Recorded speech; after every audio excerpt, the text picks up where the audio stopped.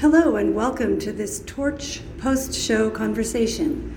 I'm Kirsten Shepherd-Barr and it's Saturday, March 12th, 2022, and we're in London at the Coronet Theatre before today's matinee performance of Henrik Ibsen's play We Dead Awaken. It's a new production adapted and directed by Shepherd-Barr and produced by the Coronet Theatre and the Norwegian Ibsen Company, featuring a Norwegian and British cast performing in a mixture of Norwegian and English with surtitles. If you're not familiar with the play, here's a quick rundown from the marketing copy. It is rare that anyone gets the chance to discover a lost love. In the depths of winter, Rubek, once a celebrated sculptor, returns to Norway with his estranged young wife, Maya, only to bump into his great lost love and muse, Irene. Is this their opportunity to return to a world where there is meaning, hope, and happiness, to awaken from the dead? We Dead Awaken was Ibsen's last play, written in 1899, and the director of this production describes it as, quote, a strange, beautiful, and bitter play about art, love, ambition, and freedom. Like a musical quartet, 4 people, 4 elements, 4 voices, 4 instruments play different songs in a complicated melody. It is a play for our time, as they find themselves living in a changed world. Bewildered, how do they move forward? These are some of the themes that I'm exploring with Breach Theatre Company in our project to develop a new piece of theatre based on the life of Laura Kieler, one of Ibsen's real-life models for his own work. She was the inspiration for the character of Nora Helmer in his play A Doll's House. Our play in progress is being supported by the Knowledge Exchange Innovation Fund at the University of Oxford. We're interested in this play, We Dead Awaken, because it is one of the most eloquent expressions of Ibsen's regret over the way he used Laura's life and character, and especially her private misfortunes, which he so publicly exposed in A Doll's House. For the podcast, I'll be in conversation about the show with Billy Barrett from Breach Theatre Company and Tzen Sam, our research assistant on the project, who is a doctoral student at the University of Oxford. We'll talk about our takes on the production. For now, it's time to take our seats and wait for the curtain to go up on We Dead Awaken. Here we go. Yeah. So here we are after the show. Billy and Tzen, what did you make of it? And where are we? Maybe we should start with that. We are in the bar of the Coronet Theatre, and it's an extraordinary space. How do you describe it? We're surrounded by low-hanging lamps, candles, very uneven floor. It's very atmospheric in here. And Victorian kind of plush furniture and very dark bookshelves. Yeah. Very chintzy. Yeah. Very chintzy. Yes. Yeah. And the theatre is almost preserved in a state of crumbling in a way that is very aesthetically pleasing. Yeah. And which I think the set of the play we've just seen married very well with, because we had a kind of mountain made of rubble and furniture, and it sort of blended with this auditorium that itself almost feels like it's falling down. Yeah.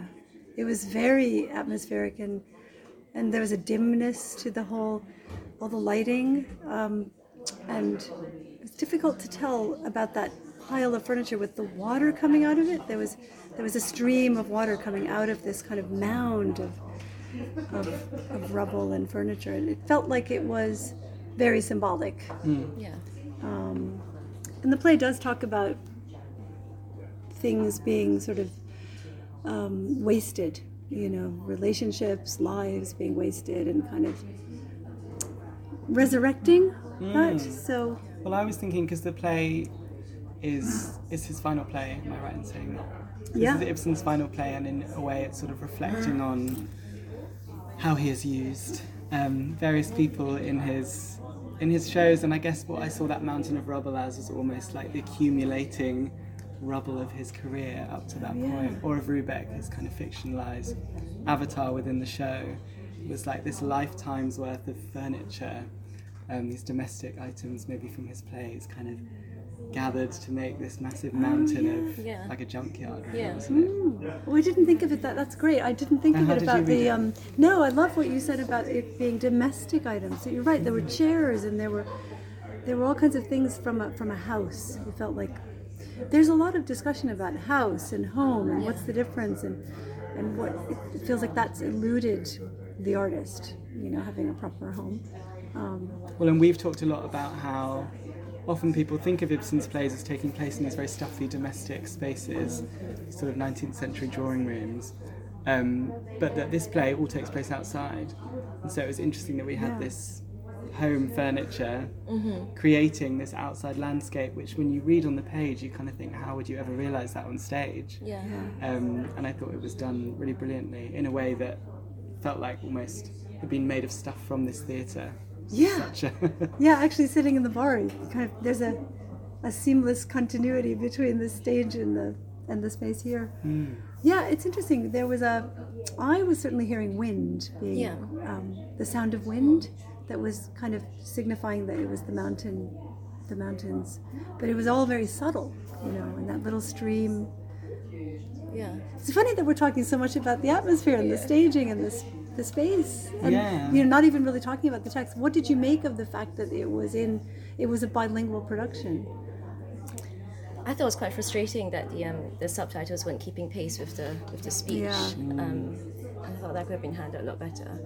I'm not sure every audience member would have necessarily got that, because the minutes, when sometimes you burst out into something that's obviously very emotive, and obviously the speech wasn't keeping up with it. You could see people going, "Oh, what's going on? I'm not sure." Well, I wondered if both of you were just ignoring the subtitles, but obviously you noticed there was that lag.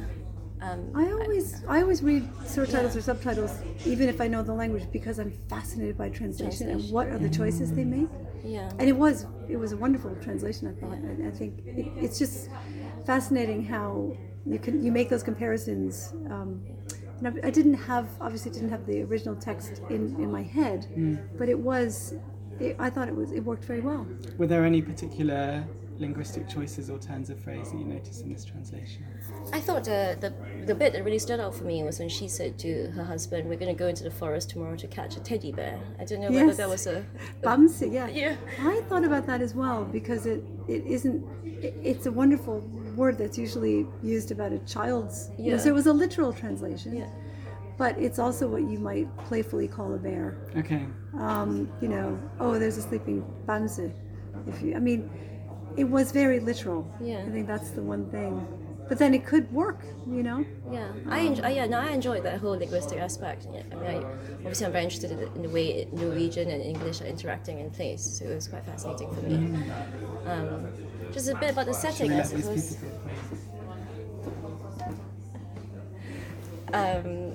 I guess a lot of the play is about people who are trapped within their own world, and it did feel like there was Ibsen is setting up this contrast between their feeling of entrapment and the landscape being wide and free. Whereas I think in this production, it felt like the setting was bringing in that sense of entrapment. So we were all feeling quite claustrophobically trapped within their lives, as opposed to feeling the contrast between the open space and how they were feeling.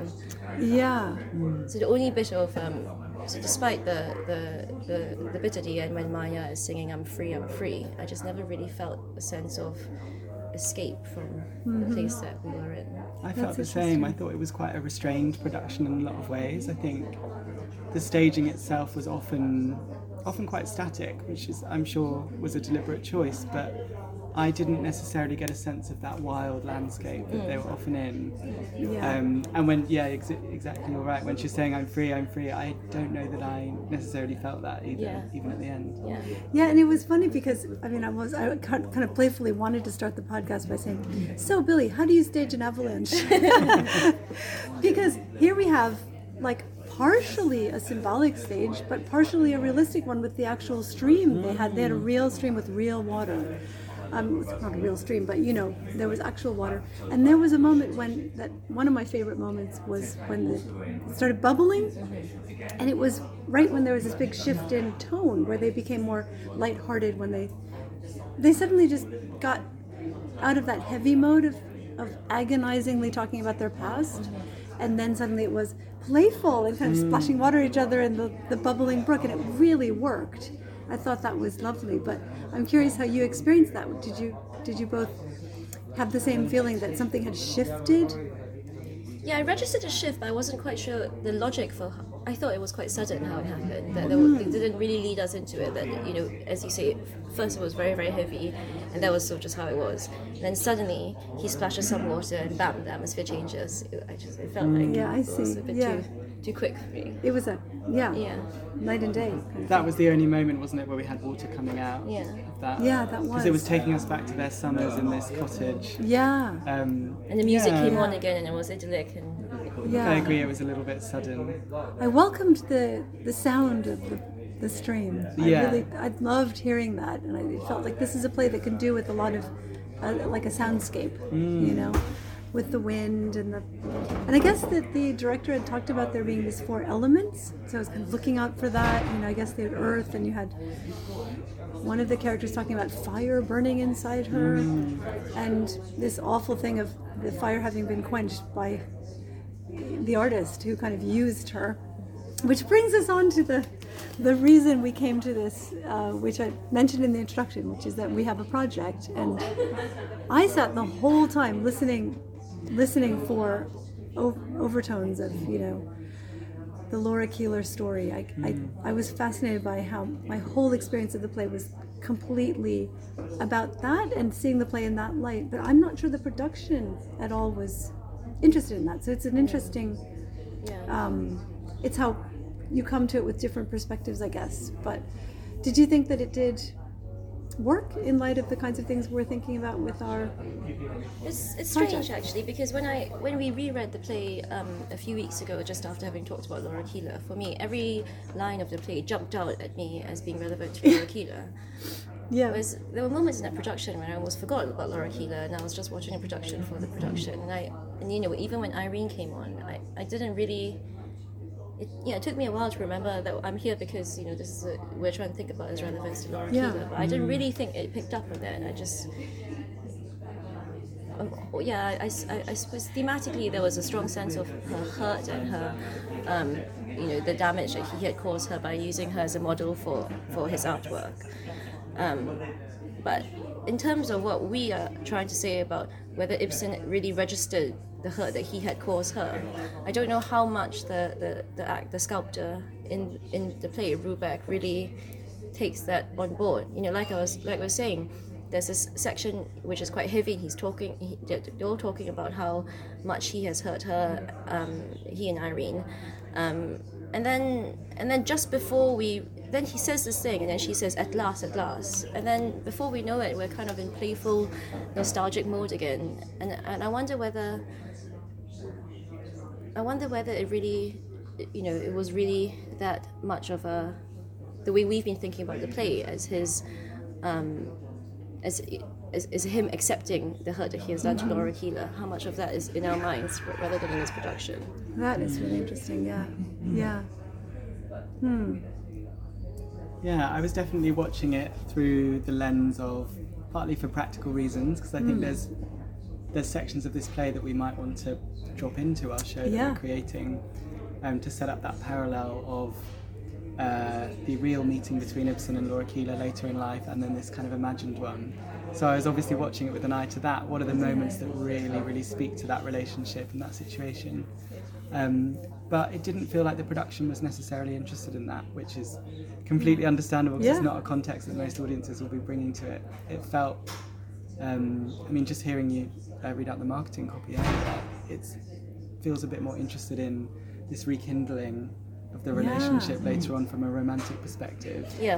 Which there may have been an element with Laura Kieler, but it's not the principal kind of thing that we've been talking about, is it? Well, the interesting thing is with Laura Kieler, she had her own career. She was a writer. She was inspired by his plays when she was like 18 to write a sequel to his famous play Brand. And there she is publishing this book at 18 or whatever she was. And so right from the beginning, her interest in him is as a kind of, I mean, in a way, she sees him as the model writer. I mean, the story is very much about how he uses her as a model, but actually right all the way through, she's looked up to him. So it's really devastating to be sort of betrayed by her mentor, you know. But that element of the play we just saw, When We Dead Awaken, that's all about the rekindling of love, it felt like, to me, that there isn't that additional element you get with the Laura Kieler story, which is that she has her own career, she has her own calling. And in this, and Ibsen does this again and again in plays, he kind of thinks through motherhood, and he has speeches where he talks about how women are mothers, and it's as mothers that they will kind of rescue the human race and be our saviors. But it's a limiting in a way, isn't it? That he doesn't think about women having other callings. A lot of his plays keep talking about motherhood as their calling, and that they've missed out on it. And so it seemed interesting to kind of get that. Even in his last play, he's still kind of talking about that. Well, and he's still not recognising her as an artist herself. She's still the muse, the model. Yeah. And that's interesting. You talk about the motherhood. Within this play, Irene talks about their child, the statue, which I don't feel is a way that Laura Kieler might have talked about A Doll's House, the text, as their shared child. No. Yeah. Well, she might have said, my child. Yeah. Something I really... Go ahead. Something I really thought, actually, watching it this time, just as the lights were going down, Kirsten, you mentioned that you're in the process of translating this letter. Yes, that Tzen found in Aftenposten. Yeah. In which Laura Kieler sort of expresses that her issue isn't just that her story was sort of taken without her consent and she was represented, but that actually her character was misrepresented. And the moment in this play that I was thinking about that is when she says, there are other people in the statue now, not just me. Does the light still shine radiantly on my face? And you see the panic in her. I really felt that tonight. A lot of people were laughing in the audience. As she realises that the version of herself within the statue that she signed off on, or that they co-created, was becoming further and further away from herself. And that made me think about Laura Kieler's performance. Yeah, and there's a great bit when she says, so you move me into the background. He says, no, into the middle ground. Yeah, that's right. But it's so jarring for her, because all that time, the one thing that's kept her going seems to have been, well, at least she's the key point of the, it's just her. You can call it egotistical, but it's the thing that she's given her life. She sees herself as having given her life, right? Well, and apparently it took weeks and weeks when she says, we take a weekend break from our work together. Yeah. So obviously she was modelling for a long time for this statue. Yeah. Or for several statues, maybe. Yeah, it's really interesting, because one of the things that he also seems to have struggled with a lot is this, not just the guilt over the way the artist is torn between family and the art, the calling. But also there's kind of a gesturing towards male impotence. Sexual impotence is an issue in this work. It really comes out when she's kind of saying, there I was standing in front of you naked, and lots of men threw themselves at me, but you just... So self-controlled.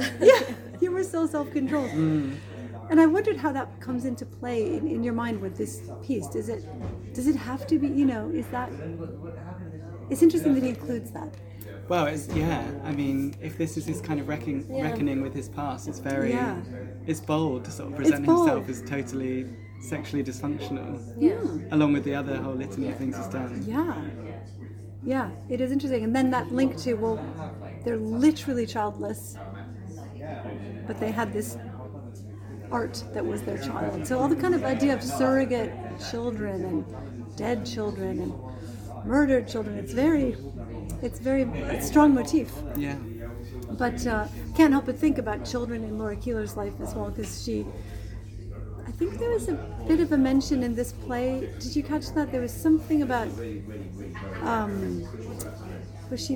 did she say something about feeling mad or trapped in a literal sense, or actually having been put into a kind of asylum? Yeah. She does talk about that, doesn't she? That, when she says she was going crazy, and that's when she was buried alive, and they put me into a padded cell, and no one could hear her screaming. Yes. And so you're never really sure, is that literal, or is that just, is she saying that's how he felt? Yeah. We know from Laura Kieler's story that wasn't it that she was actually nursing her newborn child, and then her husband had her put into an asylum. Is that I think so. I think there are two different stories. One is that she was still nursing her baby, and her husband removed her from her unweaned baby and put her in a mental asylum. The other one is that she had her baby, but she was pregnant again when she was in the mental asylum, and her baby was quite young. I'm not sure which one of those two. Right. Yeah, something for us to work on.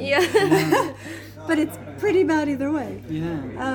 When you get the sense that the nun, obviously she's kind of a symbolic figure, but also is a literal figure kind of keeping tabs on this woman who... Yeah, what did you make of her? Because I've never figured her out in the play or in this production. She wasn't in this as much as... She was in my mind a lot when we read it, and so she was less present than I was expecting. I think in the play I think there was a lot more of her walking around shaking her keys, and I don't think she did that as much in the production as she's meant to. That's true. That's true. Well, one of the things we like to ask in these podcasts is, well, if we had been involved, because here we are, we're doing a project from the ground up, we're devising a piece of theatre, but for this production, what if we had been brought on to advise? What would we have done? What would we have said? Just what might your thoughts be on that? I think the water... I think I would have made more of the water.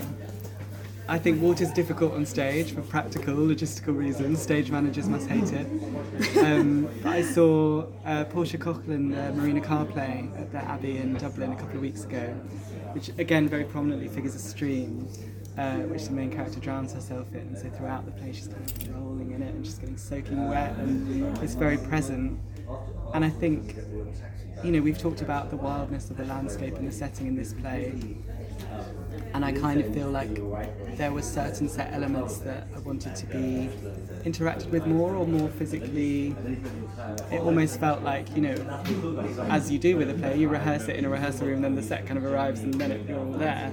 And I didn't ever feel that the action of the play married that well with the physical set pieces. So I wanted them to swim in the stream, basically. A bigger stream and swim.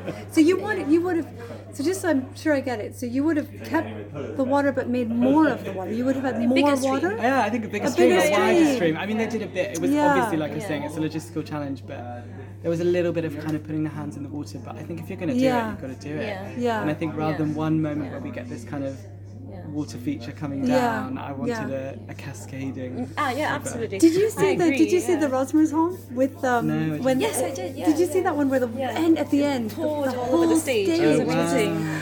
It was really exciting. It was just inundated with water. Yeah, it can be done. And then there was also a lady from the sea, I think at the Donmar or the Almeida. We had a big rock pool on the side, and she goes into it and comes out of it all the time. Exactly, and there was even a moment, I think, where she was kind of sitting in a white almost dress. looking like the Little Mermaid statue in Copenhagen. It was a nice use of water, and given the limitations of size on that stage, I think they did make the most of that. But here they did have more space here where they could have probably done more with water. Well, it reminded me of, do you remember in the turbine hall in the tape there was that crack?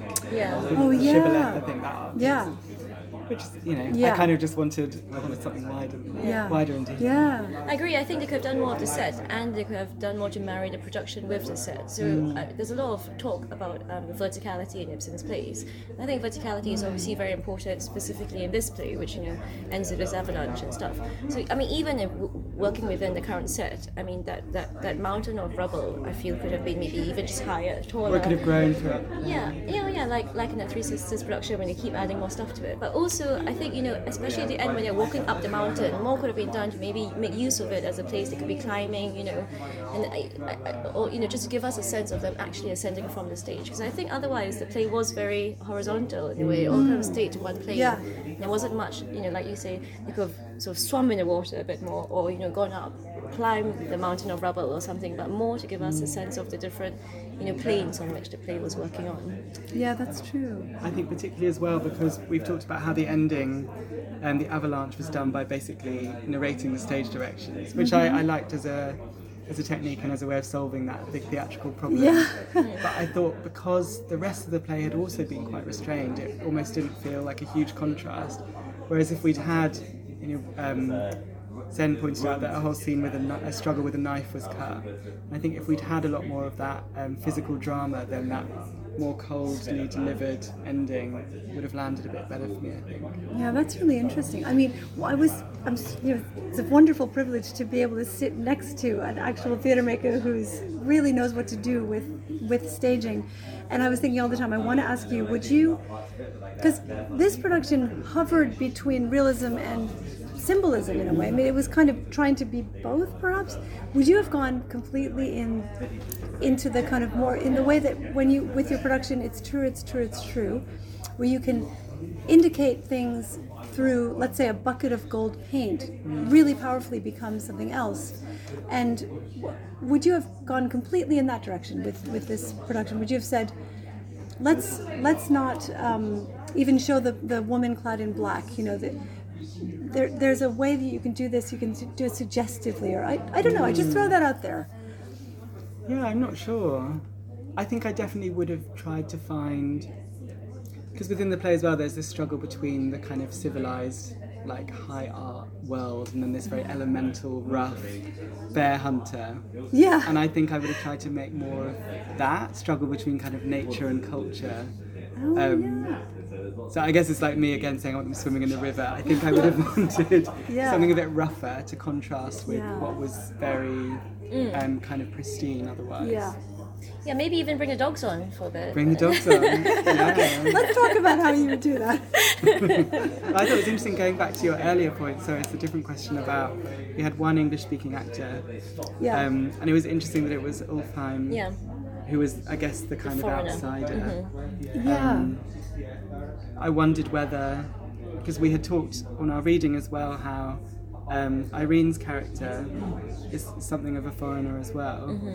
I thought that might have been an interesting choice if they'd done that, I was thinking. If she had been the English-speaking performer. Yeah, that's true. Can I ask you about the knife she keeps talking about? Because I didn't see a knife. But she said, I have this knife, and it's sort of indicating that she's bumped off her husband, or her husband's either committed suicide or she's killed one of them or something, but there's a murderous kind of, angle to this woman, slightly unhinged. And did you want to see a knife? I'd have liked to see a knife. I would have liked to have seen a knife. Or at least have, so Tzen pointed out that quite a lot of that scene is cut where I think we're meant to see a knife. Isn't it in there? Because doesn't she kind of brandish it? She draws the knife, and then coming for her revenge, isn't she? She draws the knife, and then Rubek grabs it, doesn't she? And he says, "Give me that knife," and she says, "No, you're not having it." And then they have a bit of a fight over it before they have their semi-reconciliation, and then they get buried by the avalanche. And all of that was cut. I think that's important. I'm not sure why they cut it.